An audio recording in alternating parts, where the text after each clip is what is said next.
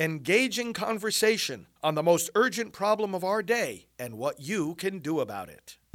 Now, the End Abortion Podcast by Priests for Life.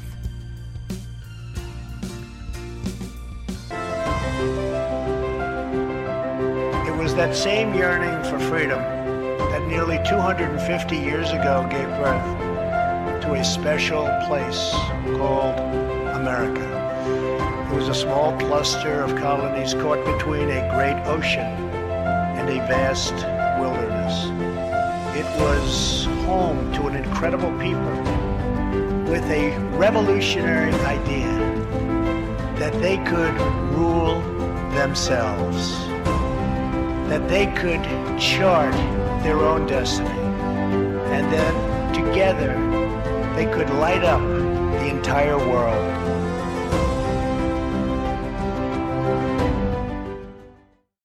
Hello, friends. Welcome to Praying for America. It is good to be back with you. It is Thursday night, the 5th of January. I hope you're having a happy new year so far. And I have been traveling, and as many of you do know, but some of you might not know, my dad passed away shortly after Christmas, and so I've been up to New York to be with my family. The funeral was day before yesterday, and just got back here to our studios this afternoon in Florida. So I appreciate all the condolences and good wishes and prayers.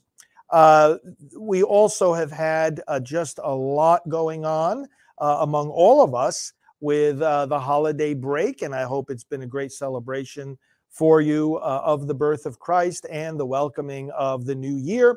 But now, as you know, the engines are getting underway for all the events and activities and challenges and duties of 2023.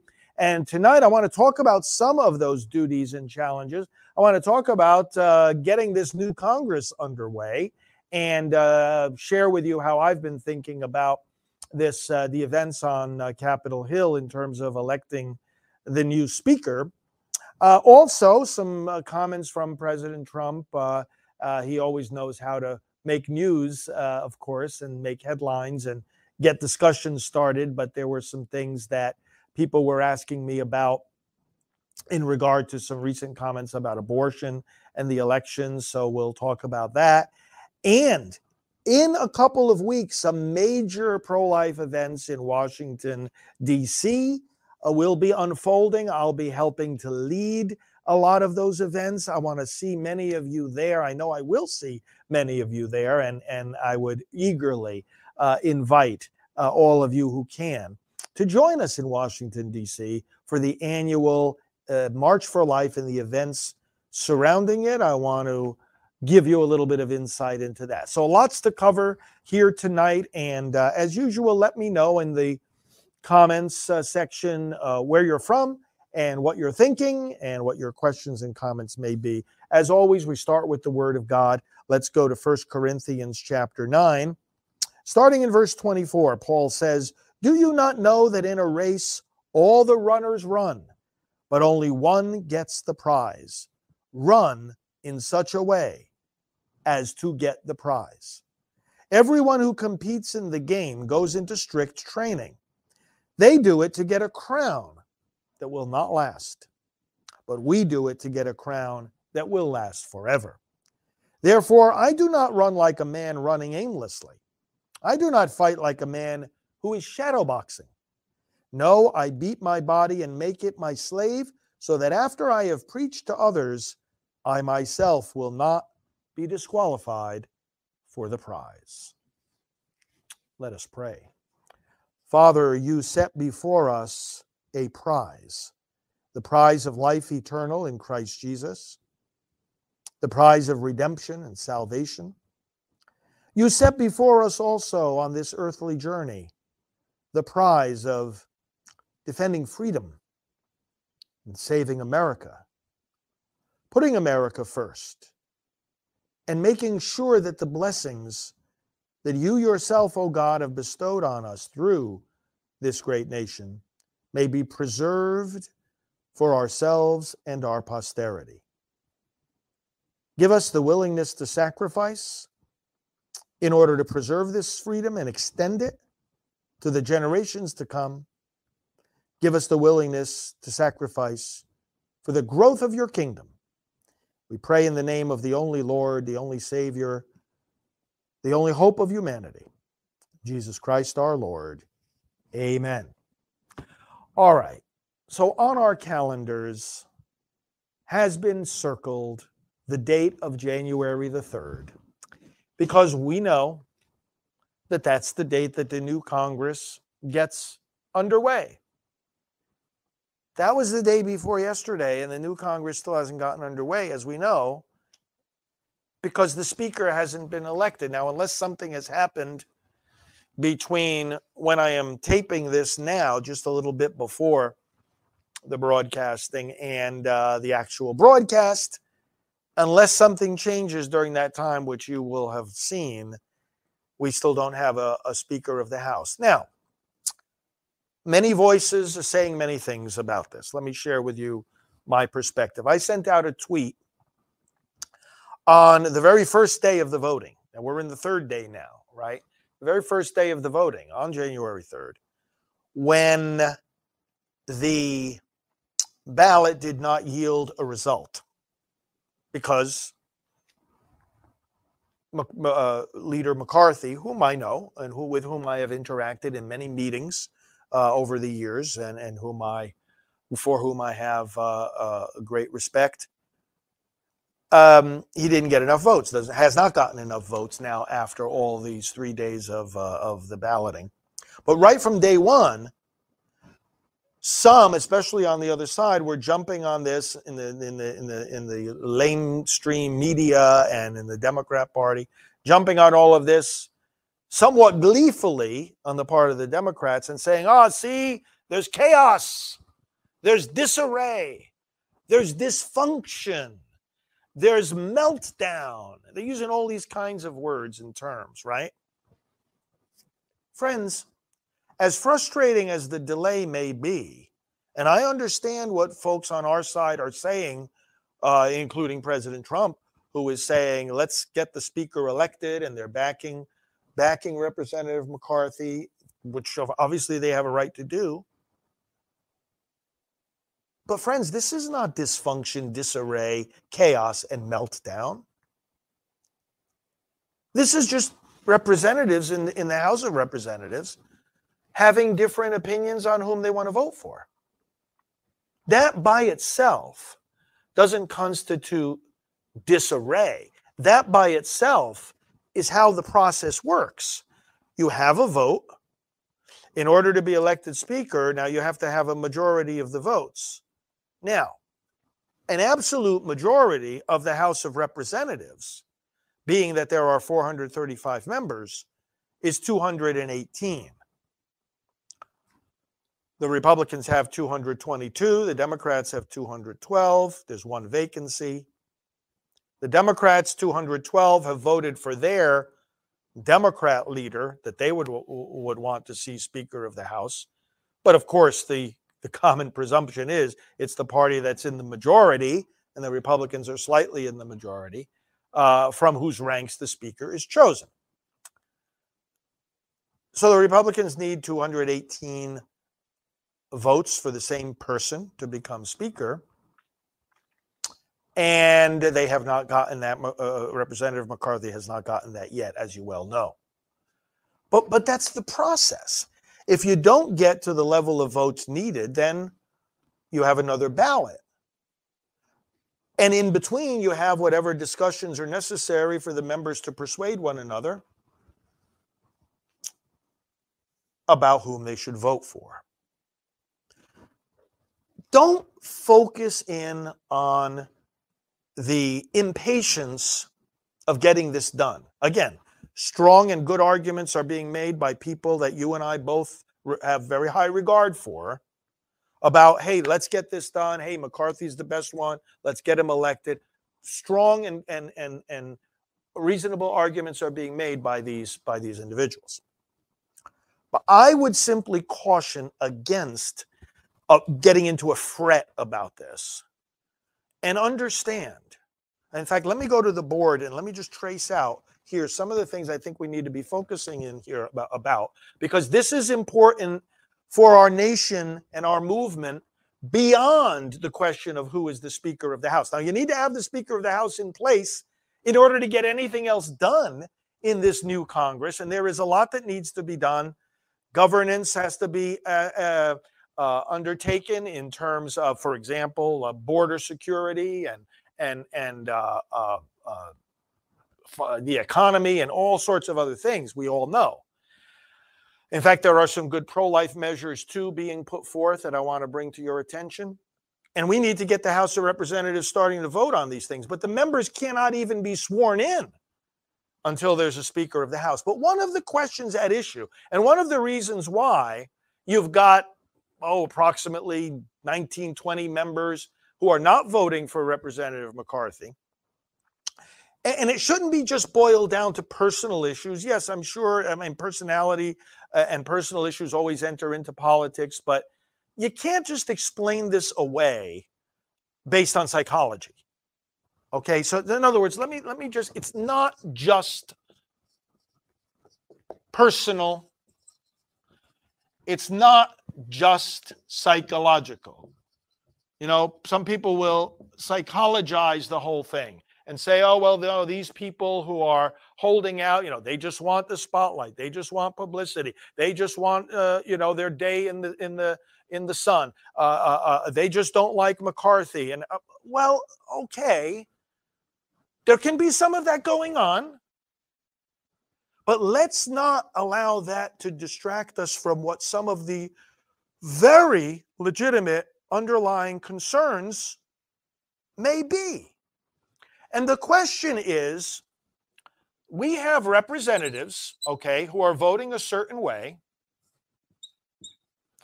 because they are also looking at their constituents, and those constituents want change. And part of the change they want is to drain the swamp. Now, some people are asking, don't you agree that people like Representative McCarthy have the same agenda in mind that we want in terms of policies? And we talk a lot about policies on this program. Don't you agree don't you see, I should say, that he agrees with the policies? Is there anything about his policy proposals that you don't accept? And, it's not a matter of whether we sign on to the checklist of policies. There's more to it than that, as you and I have often discussed in regard to President Trump himself. Why was his administration so historically successful? And why is he making the case that he's the best one for 2024? It's not just what policy positions are being taken. It's how you fight for them.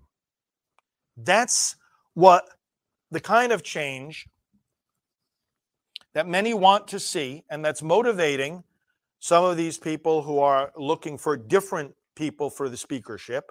That is, they want to change in the way we fight harder against the Democrats, fight harder for America First policies, fight harder, be stronger.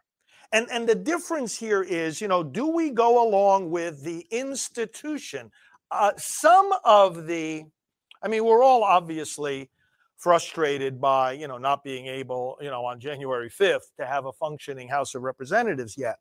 But the other side of the coin is, what is this hurry to just, sort of let the speaker vote sort of follow this like automatic mechanical pattern? It's like, okay, whoever the institutional arm of the party has anointed, if that's not too strong a word, oh yeah, we're just going to rubber stamp it and we're just going to go on business as usual. There's a mood in the country, is there not, that we have to stop with the automatic cookie cutter mechanical, oh, this is the way it's always been done, let's do it this way again, and this is what the party leadership says, and we're going to go along with it. I'm not expressing here personally any preference for or against a Speaker of the House. I'm just saying that there is, not only in the Speaker vote, but in all kinds of votes. So we've talked here about party line voting, again, in regard to the issue I deal with, the abortion issue. You know, I've shown you how you can look at the last several Congresses and all the abortion-related votes, you know, with a handful or a less than a handful of exceptions. You've got the Republicans voting for the pro-life position, the Democrats voting for the pro-abortion position. And you think, especially in terms of the Democrats, when what is at issue here is the dismemberment of little babies, I can't help but think to myself, can it possibly be that all these people, in their own heart and mind and conscience, don't see anything wrong with the dismemberment of babies? I don't believe that. I believe a lot of them see something very wrong with it. But they're behaving, instead of behaving like human beings with a conscience and free will and the courage to vote according to your conscience and free will, they're behaving as if they were voting machines. They're behaving as if they were just some kind of automatic lever, you know, and they're just voting the party line.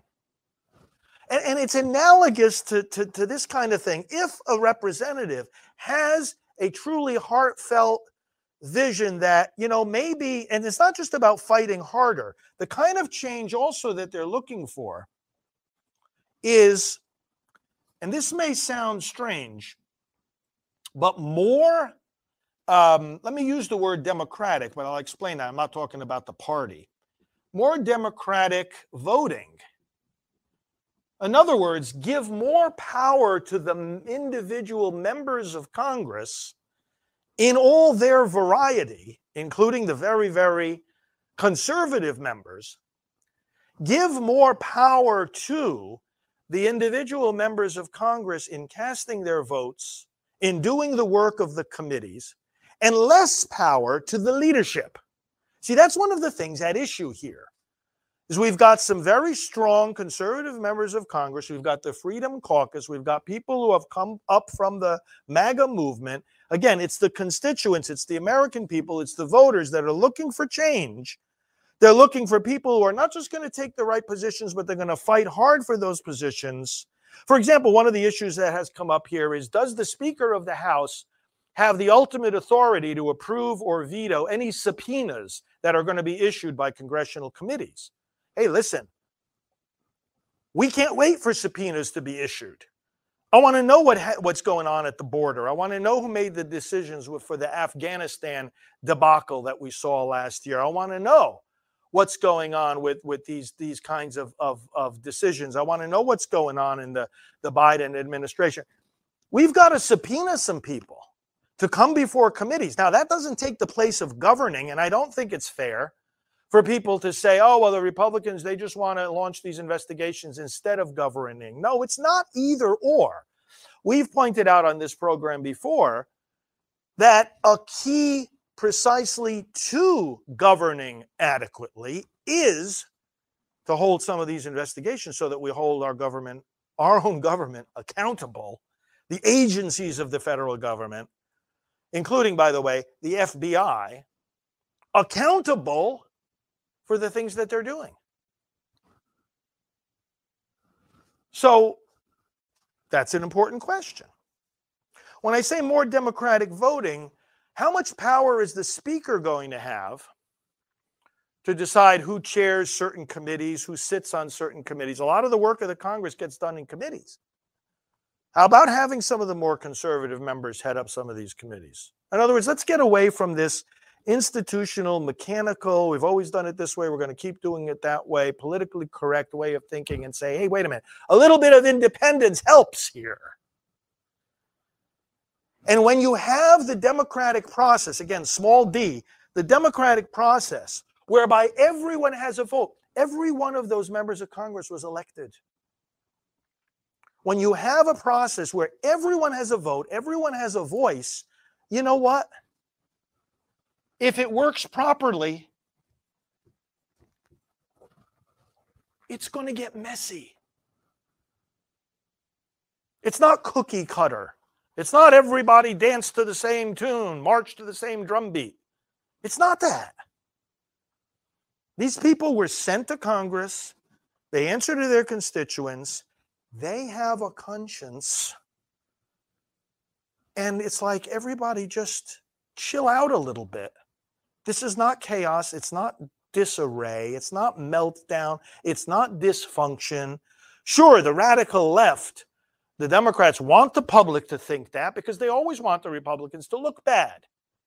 But maybe a little bit of messiness is how a representative form of government is supposed to work. Just something to think about. Okay, let's pray that things get resolved relatively quickly.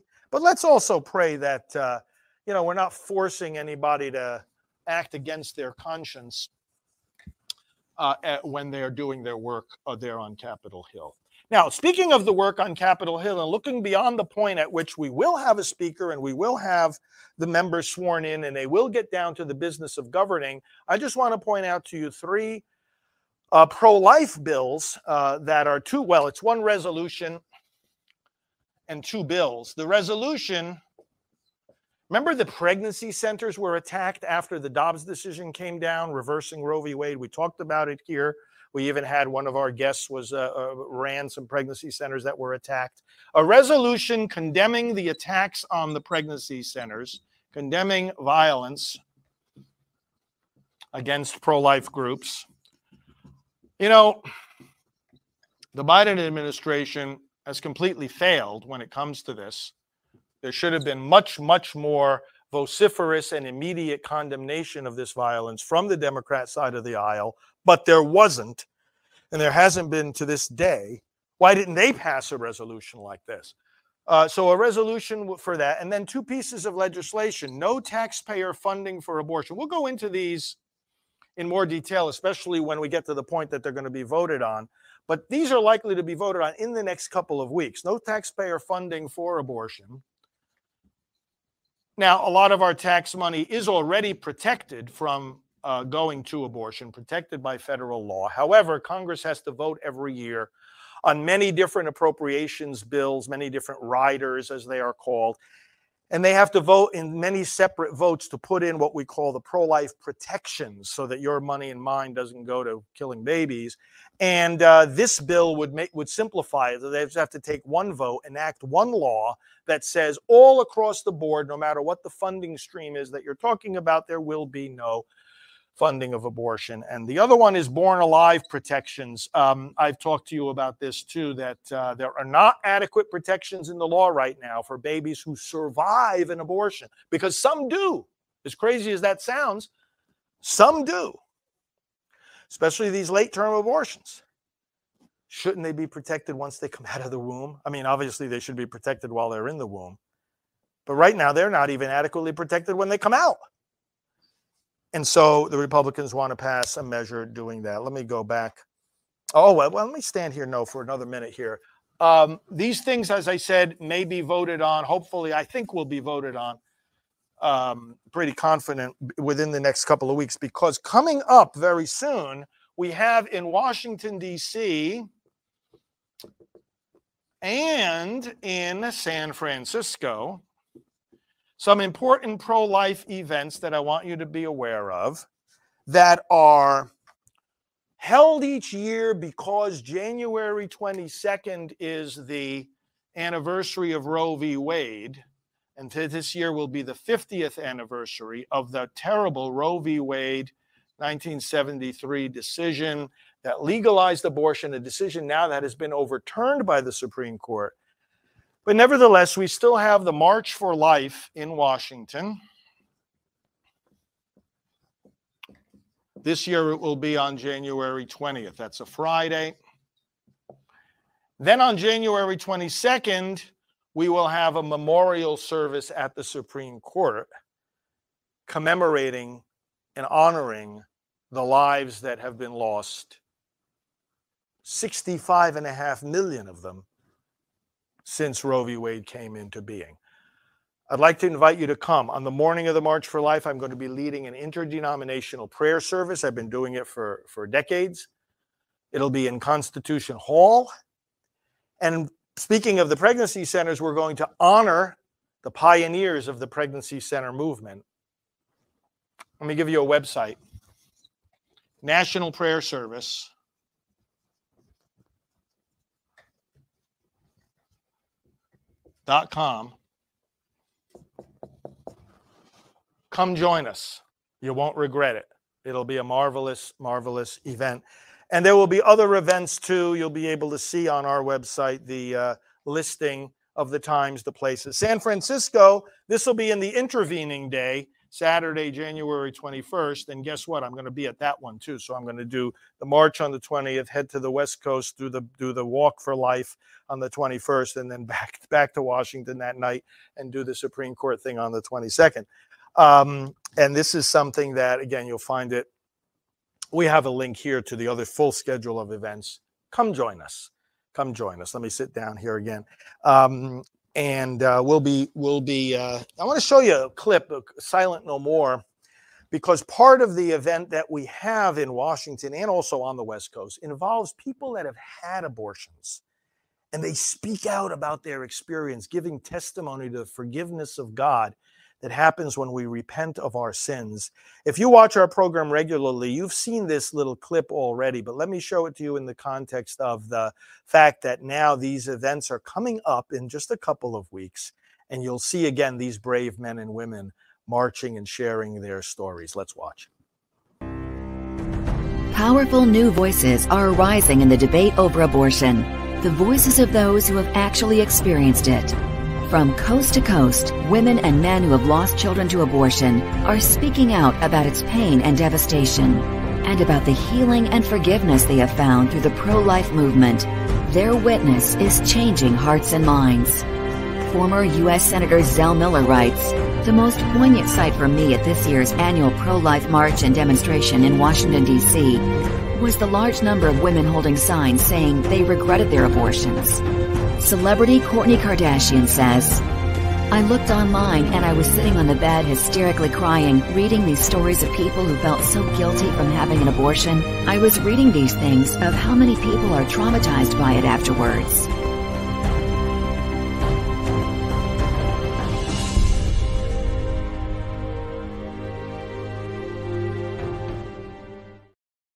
You see the website there, friends. Go there and read those beautiful testimonies, or better yet, listen to them in person, because after the march finishes, we will have them giving public testimony right there at the conclusion. So silentnomore.com. Well, we've run out of time. I'll talk more in the next program tomorrow about some of the things President Trump recently said. But meanwhile, friends, let's stay connected. You know how to reach me on social media. Frank Pavone is my social media address. Let's pray together. Lord, bless your people. Bless all the prayer intentions and the needs that they have. Enable them to serve you with joy and with strength. And bless our nation, Lord. Help us to save America. Give us a Congress that will accomplish great things in governing and in investigating those things that need to be uncovered for the good of our nation moving forward. We pray now in the words Jesus gave us. Our Father, who art in heaven, hallowed be thy name. Thy kingdom come, thy will be done on earth as it is in heaven. Give us this day our daily bread, and forgive us our trespasses, as we forgive those who trespass against us. And lead us not into temptation, but deliver us from evil. For thine is the kingdom and the power and the glory forever and ever. Amen. Thanks for joining us, friends. And remember, we're part of the greatest human rights movement and the greatest political movement in American history. This country doesn't belong to those who are trying to destroy it. It belongs to us. God bless you, and we'll talk to you tomorrow. This has been the End Abortion Podcast. To learn more, to help end abortion, and to connect with us on social media, visit endabortion.net.